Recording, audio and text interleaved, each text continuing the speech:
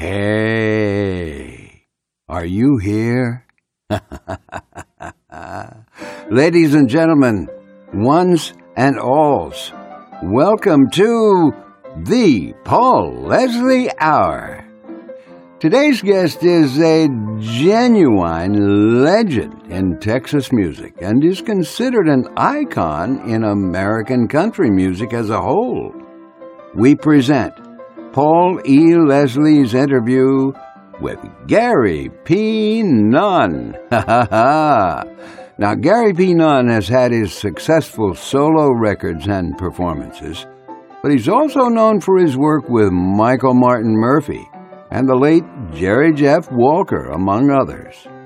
Gary P. Nunn has written some great songs, including London Homesick Blues, that was used as the theme song for Austin City Limits for almost 30 years.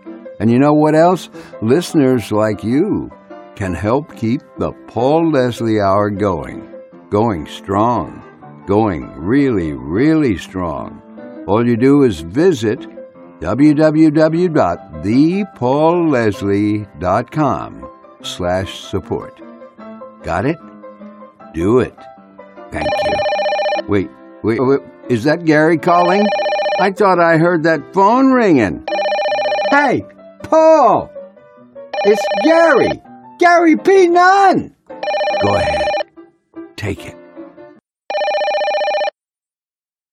Hey, it's me. Hey, Paul. Hey, Gary P. Nunn. How are you, sir? I'm all right. I'm sorry I didn't pick up. I had a floral something New York phone number, and I didn't recognize it. I never heard it called floral before, but I'm going to carry that with me the rest of my life. But anyways, here we are now. So I've been waiting for you to call. Well, I appreciate you coming on here. I just want to introduce you properly to all the listeners out there. Gary P. Nunn is with us. He is a great singer, performer, recording artist, a wonderful songwriter. He wrote some real classics, such as Last Thing I Needed, First Thing in This Morning, London Homesick Blues, What I Like About Texas.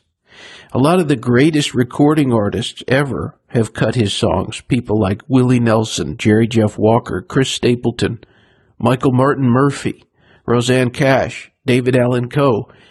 He's been declared an ambassador of Texas music, an inductee of the Texas Hall of Fame, the West Texas Walk of Fame in Lubbock. In 2018, Gary P. Nunn published his memoir, At Home with the Armadillo. He continues performing, well past retirement, I might add, as a solo artist and with the Los Gonzo Band. It's a real honor, a great pleasure to have you here on the Paul Leslie Hour. Thank you, Paul. I'm delighted to be able to visit with you. Yes, sir. It is a real honor. So when you think back, I mean, that's a lot of stuff. I mean, in addition to making your own records, having these great artists record your work, receiving these honors and accolades, has there been something about your career or life that has surprised you? Oh, absolutely. Absolutely. Of course, you hope for the best, but yeah, a lot of the things that you mentioned, were surprises. It was a total surprise when, Willie cut Last Thing I Needed back in '83. And, it was a surprise when Jerry Jeff Walker asked me to sing London Homesick Blues on that Lukenbach Viva Terlingua record. And, I could go on and on, but, yeah, there's been a lot of surprises, but, I've always just tried to work hard and stay committed and stay focused and with the belief that, eventually things would turn out okay. So a lot of good things have come my way, and I'm proud and honored. On the note of being proud, what would you say with all these honors and work? I mean, it's a lot of work. Sometimes people don't see work. What would you say you're the most proud of? Well, as far as the accolades go, I think I'm most proud of, being inducted into the West Texas Walk of Fame. It's basically the Buddy Holly Circle of Fame. And, of course, Buddy Holly was the first inductee, and then Bob Wills and Waylon Jennings and my hero, I say my hero, and I have a blank. He sang Crying, Roy Orbison. Oh, yeah, Roy. Roy Orbison, he's from out in our part of the country. I grew up just south of Lubbock, and Roy Orbison was a king. God, and when we were kids, those are the songs that we tried to do all of his hits that he did. Crying was a big one, And so, but that, just being able to be mentioned in a group of people like that is a tremendous honor. I've done a lot of research for this interview, and the fun part, the really enjoyable part, is listening to all the music. And it's been a lot of stuff, not only your own work, but stuff with the Los Gonzo Band, appearances on other artists' albums, and it's a great variety of stuff. Now, you mentioned Roy Orbison. Who would you say are the singers and the bands that have had the greatest influence on your work? Well, gosh, it's hard to say. I have to say, early on, when I was in high school, my brother went to college at North Texas State, which has a great music department, and they turn out a lot of jazz musicians there. And back in those days, the big bands like Stan Kenton Orchestra, Duke Ellington, Dave Brubeck, and all, and I had grown up with 2 or 3 years of junior high band, and so horn music, that's what I was into in high school. We'd do, the Ventures and Chuck Berry and Freddie King and, all the guitar classics, Jimmy Reed and stuff like that. But what I listened to and what enchanted me the most was just the incredible artistry and beauty and coolness of all the big jazz band things. And then later on, it kind of took a step back. I wouldn't say a step back, but just in the complexity of it, Ray Charles. I became a huge Ray Charles fan, and I listened to everything he did.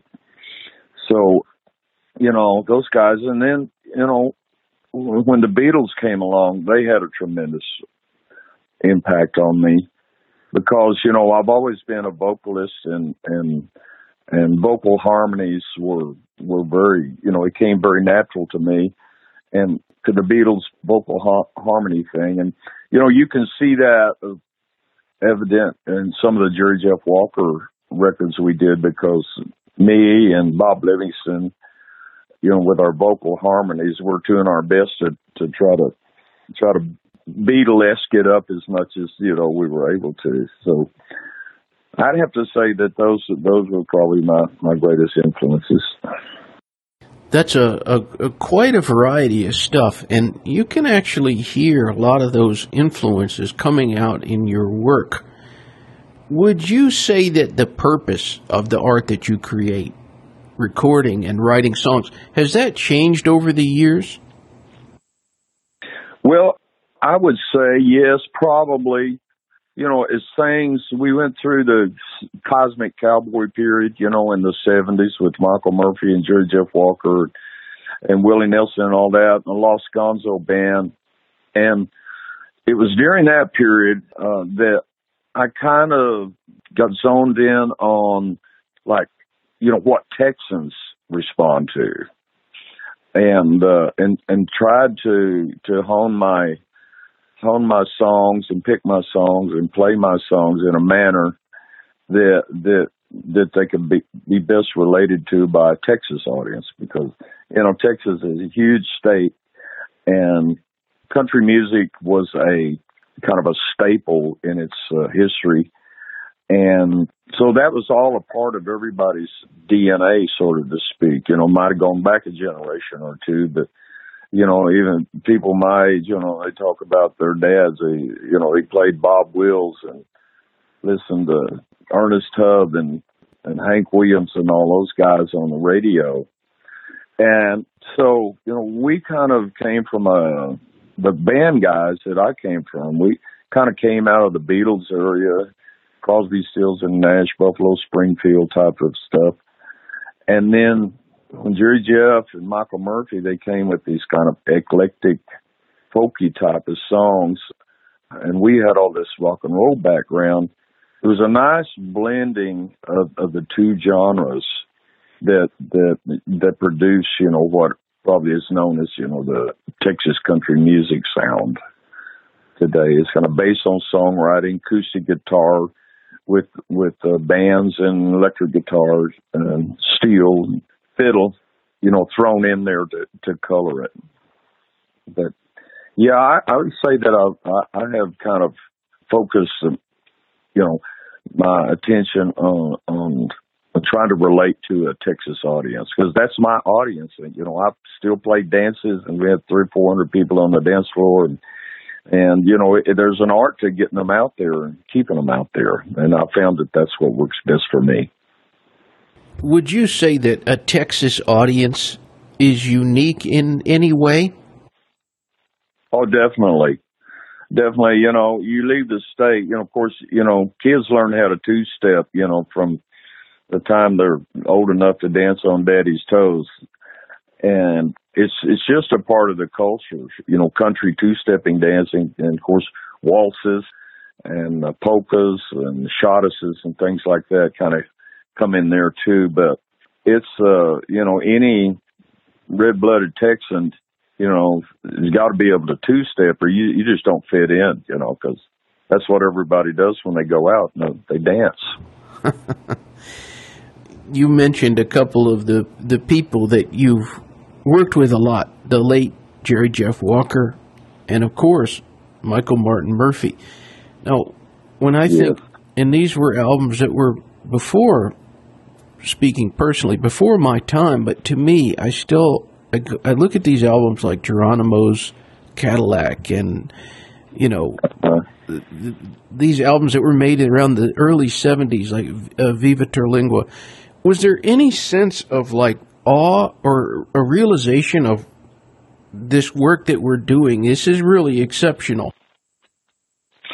Well, not really. Of course, compared to the slick records that were being made in Nashville and New York and L.A., they seem kind of raw and rough and edgy, without a fine-tuned polish on them.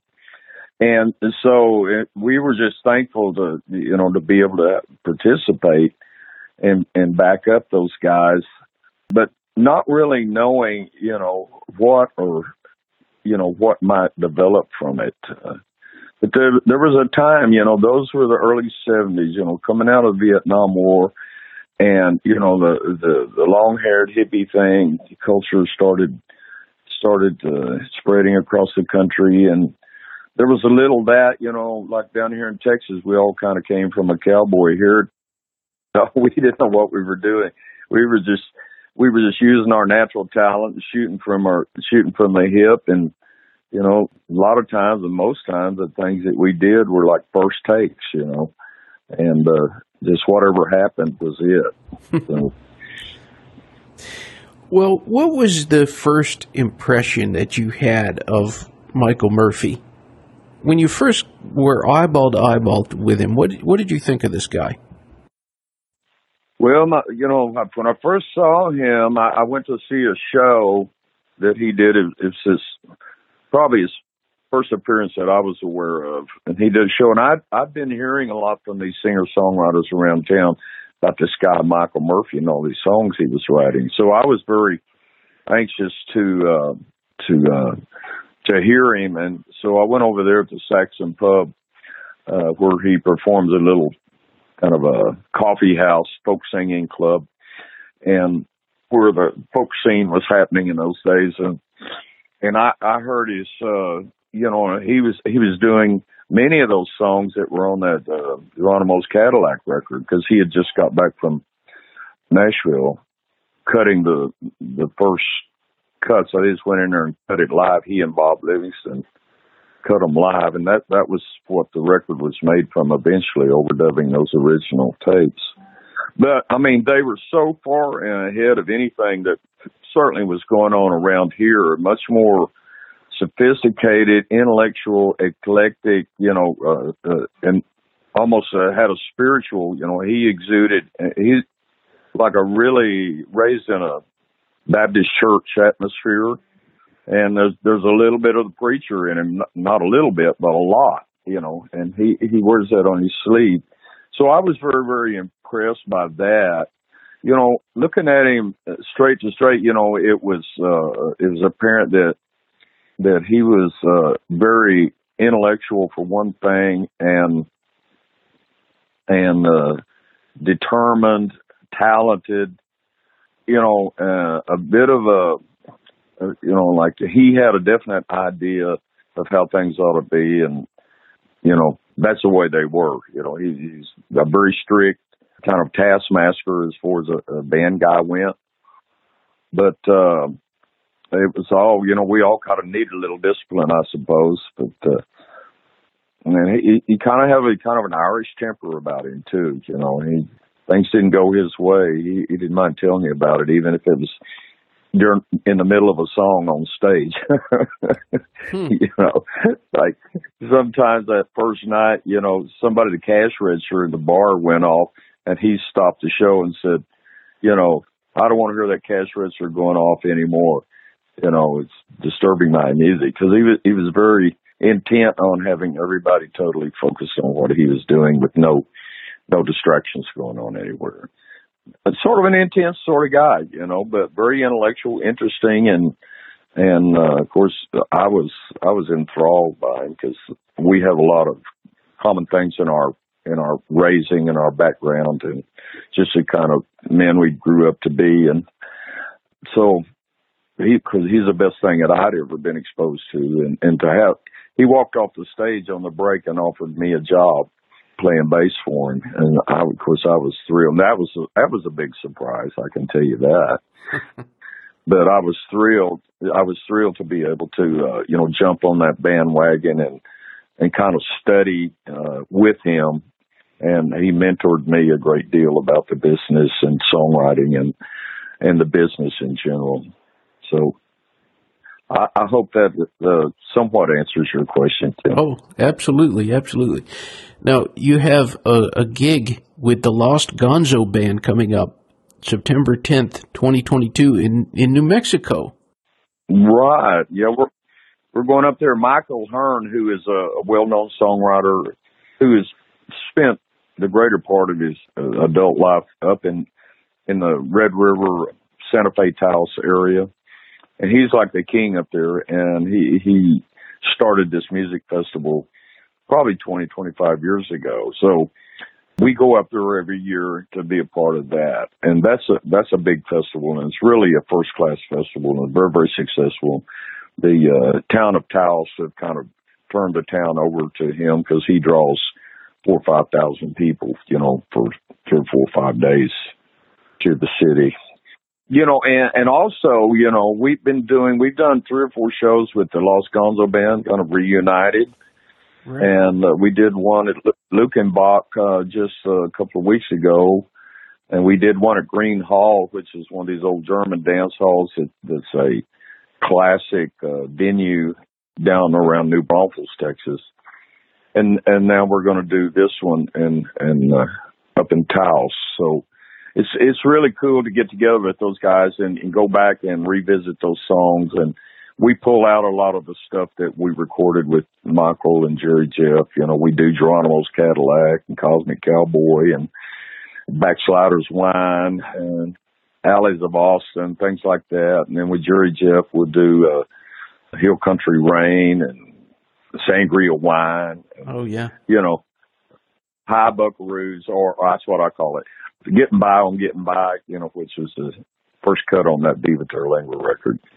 But that's a real thrill to get back with those guys, and it's kind of aside from my career, because I've been working steadily since about 1979 when we departed ways there, to starting from scratch and trying to scratch my way up in the music world, after I have to start all over again. Well, speaking of going back, a lot of those songs you mentioned were recorded 50 years ago. But on the note of going back, if you could sit down some way, somehow, you could go and sit with the young Gary P. Nunn, who was just starting off in the music business, and say, Gary, this is the Gary P. Nunn from the future. You need to listen to me. Here's what I'm going to say to you. What would you say? Well, gosh, I would say, first of all, just try to weed out the distractions. That there's so many distractions, because there's always a party going on around. And just stay focused and sharp and take care of your business. So many, that's one thing that I'm really proud of. I did. Like I say, I started from scratch and there wasn't anybody to do it for me. So I just took on the responsibility of making my own records and start my own publishing company and having my own record label and doing all the work, the clerical work and everything myself, and have to look after it. Because a lot of artists neglect that, they think it's all going to be done for them. They end up penniless, at the end of their careers. So I've tried to, I would just tell them, avoid the distractions, stay away from drugs and alcohol and take care of your business. Was there somebody that you worked with throughout the years that you would say, that guy, he really had a handle on the business end of music? Right. Well, from my own personal, Michael Murphy definitely had a handle on the music, on the business. And he shared a lot of his information and knowledge with me and really guided me and mentored me about the music business, particularly the publishing business aspect and the songwriting part of it. As far as somebody I really admire, obviously, Willie Nelson, he's taking pretty good care of his business, and guys like George Strait, like that, who are so successful. But they had good people working for them, obviously, and that's a critical aspect of it. Of somebody that, it's not out to divert your funds into their pockets, which is easy to do in this business. Yes, sir. I did an interview with Jerry Jeff Walker in Key West. This was probably going on like 2 decades ago or so. And okay, I remember during the interview, it started off, I was kind of intimidated. I kind of thought, this is Jerry Jeff Walker that's sitting in front of me. And he had this kind of smile about his face, and I started to think, like, he's just messing with me. Yeah. There's a definite possibility. He loved to mess with people. And then I remember he said something that just completely disarmed me, and I almost viewed it like he was saying, like, hey, kid, you can relax. It's right. all right. Right.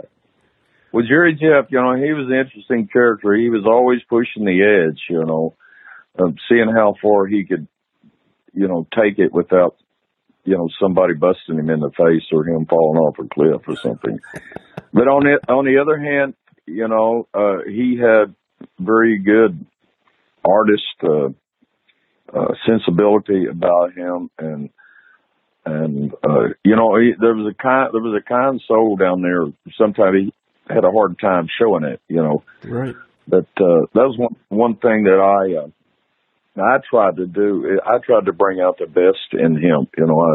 We get up on those airplanes and talking late at night after a show and flying somewhere, and he'd start talking about something, and I had a way of directing his attention to kind of the positive aspects of what he was talking about, and he would jump right on it and run with it,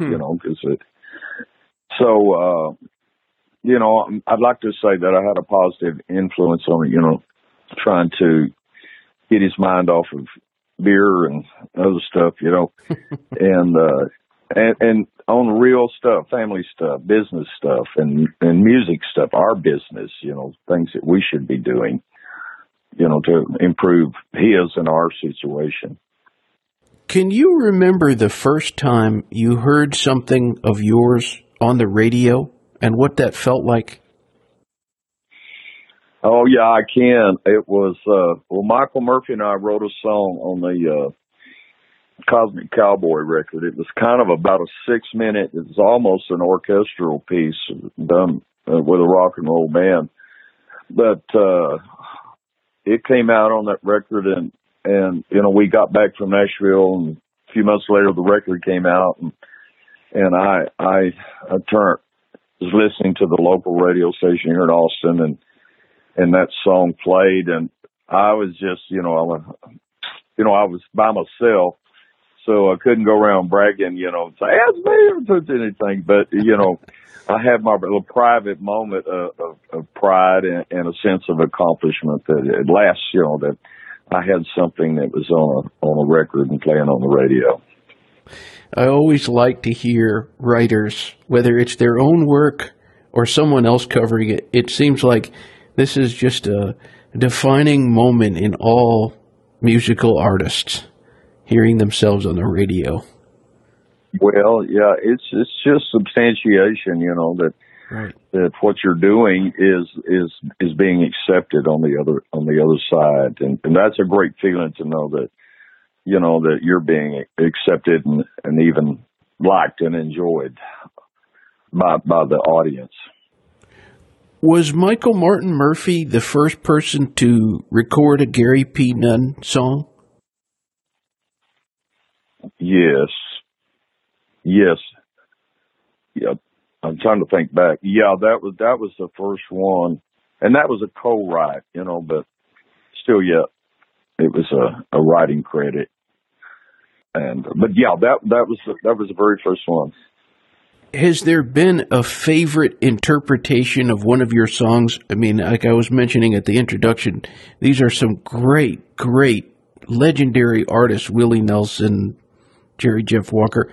Who would you say has done the best version of a Gary P. Nunn song or a co-write of yours? Well, I thought my ex-wife and I, Karen Brooks, wrote a song called Couldn't Do Nothing Right that Roseanne Cash recorded, back in the late 70s probably. She did a good job on that. They did a good job of producing that record. But I'd have to say my very favorite, besides Willie's cut of Last Thing I Needed, Right. I put out a record, it's been a couple of years now. It was called Friends for Life. It was a record of duets. And there's this female vocalist here in Austin. Her name is Kimmy Rhodes. And she just got a beautiful voice, and she's a sweet lady. And she's kind of been around kind of in the edges of Willie world, as far as, and I got her, when I did that duet record, I asked her to sing The Last Thing I Needed again. And it's the first female that's done it. And she just nailed it. And that was one of my favorite. It's so sensitive and pure and soulful, And it's simple, there's not a lot of production on it. It's basically just her voice and a nice, we backed her up real good on that. And she did a tremendous job on that. Kimmy Rhodes is her name. Last Thing I Needed from the Friends for Life CD that I did. It was a duet. I had, Kevin Fowler, Bruce Robinson, Cody Johnson, Dale Watson, Robert Earl King, Lyle Lovett, and, a lot of people like that are very, very successful here in the Texas market, especially in some of them nationwide now, to sing with me some of the songs that I'd done previously, some of the most popular tunes. And, but that's the one that really, I'd melt every time I hear that. I can't wait to give that a spin. What did you think of David Allan Coe's take on London Homesick Blues? Well, of course, I was proud to have David do it, and I don't know. I don't know. Maybe he rushed it a little bit, rushed through it. I don't know. It's hard to be critical. I hadn't heard it in a long time, but I thought that he I don't know. Well, he did the David Allan Coe thing, just like he would do. So. But I was sure proud to have him do it, and he couldn't do nothing right either here lately. It seems like there's another one of them he's done. But, I love David. He's such a character, and he's so, he's his own worst enemy in a lot of ways. He's so incredibly talented and got a great voice and great songwriter and, really truly a gifted artist. Just, I've heard stories about, self-destructive behaviors, and gambling and all that has he's held himself back, I believe, Right. Well, I want everyone out there, please go to GaryPNunn.com and check out all the stuff that's available. It's 1 R in Gary, 3 N's in Nunn, GaryPNunn.com, and check out the shows, and also there's some great music that you're going to enjoy.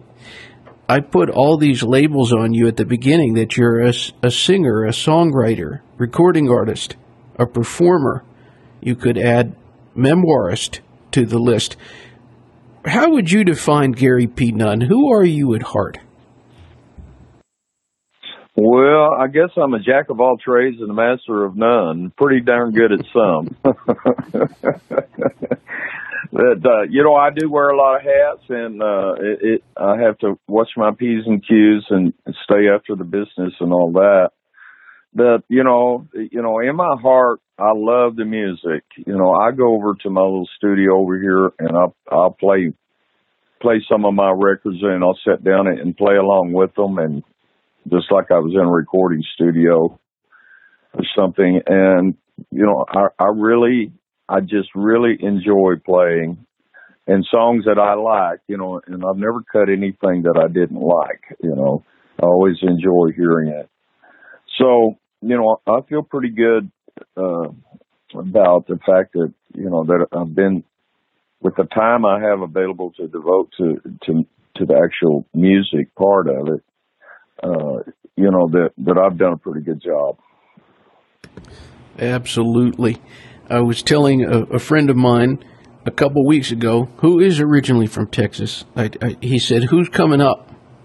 Who you got on the schedule?" And I said, "Gary P. Nunn is coming on." And he said, "That's a lie." But it's not a lie. And I want to thank you so much for being our guest. It's been a great pleasure to do this interview, a real honor for me. And I always like to leave the guest with the microphone. You just never know where someone tuned in or when they tune in. What would you say to that person, wherever they're from, wherever they are, who joined us today? Well, I would say, live a good, clean life and live long and be happy and listen to Gary P. Nunn every chance you get. You might be surprised. I'm different, but I always try to leave a few little gems of wisdom or heartfelt soulfulness, in all of my songs. And so I'm from Texas, and I'm very proud of Texas and devoted to this state. But I love all of America, and every state's a beautiful state, and there's lots of beautiful people all over the world. So, and just invite you, look us up. You see us at Greenhall or Lukenbach. You want to take a Texas road trip. You won't be disappointed, and you'll get a dose of pure Texas culture in one evening and a weekend. By coming out and traveling out. We do get people. As a matter of fact, I played at Lukenbach last week, and people did come from South Carolina out to be there for just that show. So we're not that far away, and I hope you'll come see us. Hope you give us a listen, download my songs. You know, I can never sell too many songs, and you know, I want to get my music in your house and play it for your kids. And so that's about all I can say about that. That's great. That's great. And I'll just add one suggestion: a great gateway for people. An album that really, it's an eclectic kind of live recording. It's called Lost and Found 79. It's just got quite a vibe to it. I love it. Just thought I'd say that. Yeah, well, thank you so much. You know, I did that. I was going through, during the pandemic, I was going through my boxes of tapes and things, and I discovered this 7-inch reel-to-reel tape, and it was like the demos, board mixes from the session I did that never got released, you know. And I started listening to it and said, you know, that's probably some of the best performing soulful singing that I've ever done, and great songs. I picked a great selection of songs, some of the great writers around here in Austin, and I appreciate you saying that, because that's one of my favorite things. I think because I was at a low point in my life, you know, and I think that comes out in that record in a real soulful manner, and I'm real proud of it. Well, again, Gary P. Nunn, thank you so much for joining us. Great to talk to you. Thank you, Paul. It's been a pleasure visiting with you. I sure appreciate you getting in touch, and wish you all the best with your program. All right. Looking forward to seeing you in person soon. Until next time. I look forward to that. All right. Well, let me know when you're here. I'll give you the royal treatment. Oh, bless you. Thank you. You're so welcome. All right. We'll see you. All right. Bye-bye. Adios, amigos. Bye. Bye-bye. Thank you for stopping by today. If you enjoyed our program, consider telling a friend about it. The Paul Leslie Hour is made possible through people just like you. So you want to keep the show going, right? Go to thepaulleslie.com. That's thepaulleslie.com. Click on Support the Show. And thanks to everyone who contributes. Performance of the intro music is courtesy of John Primorano, The Entertainer, written by Scott Joplin. End credit theme music is courtesy of John Primorano, the traditional song Corina Corina. Your announcer is Dan Gold. Hey, that's me. The show is hosted and produced by Paul Leslie. And we'll see you next time on the Paul Leslie Hour.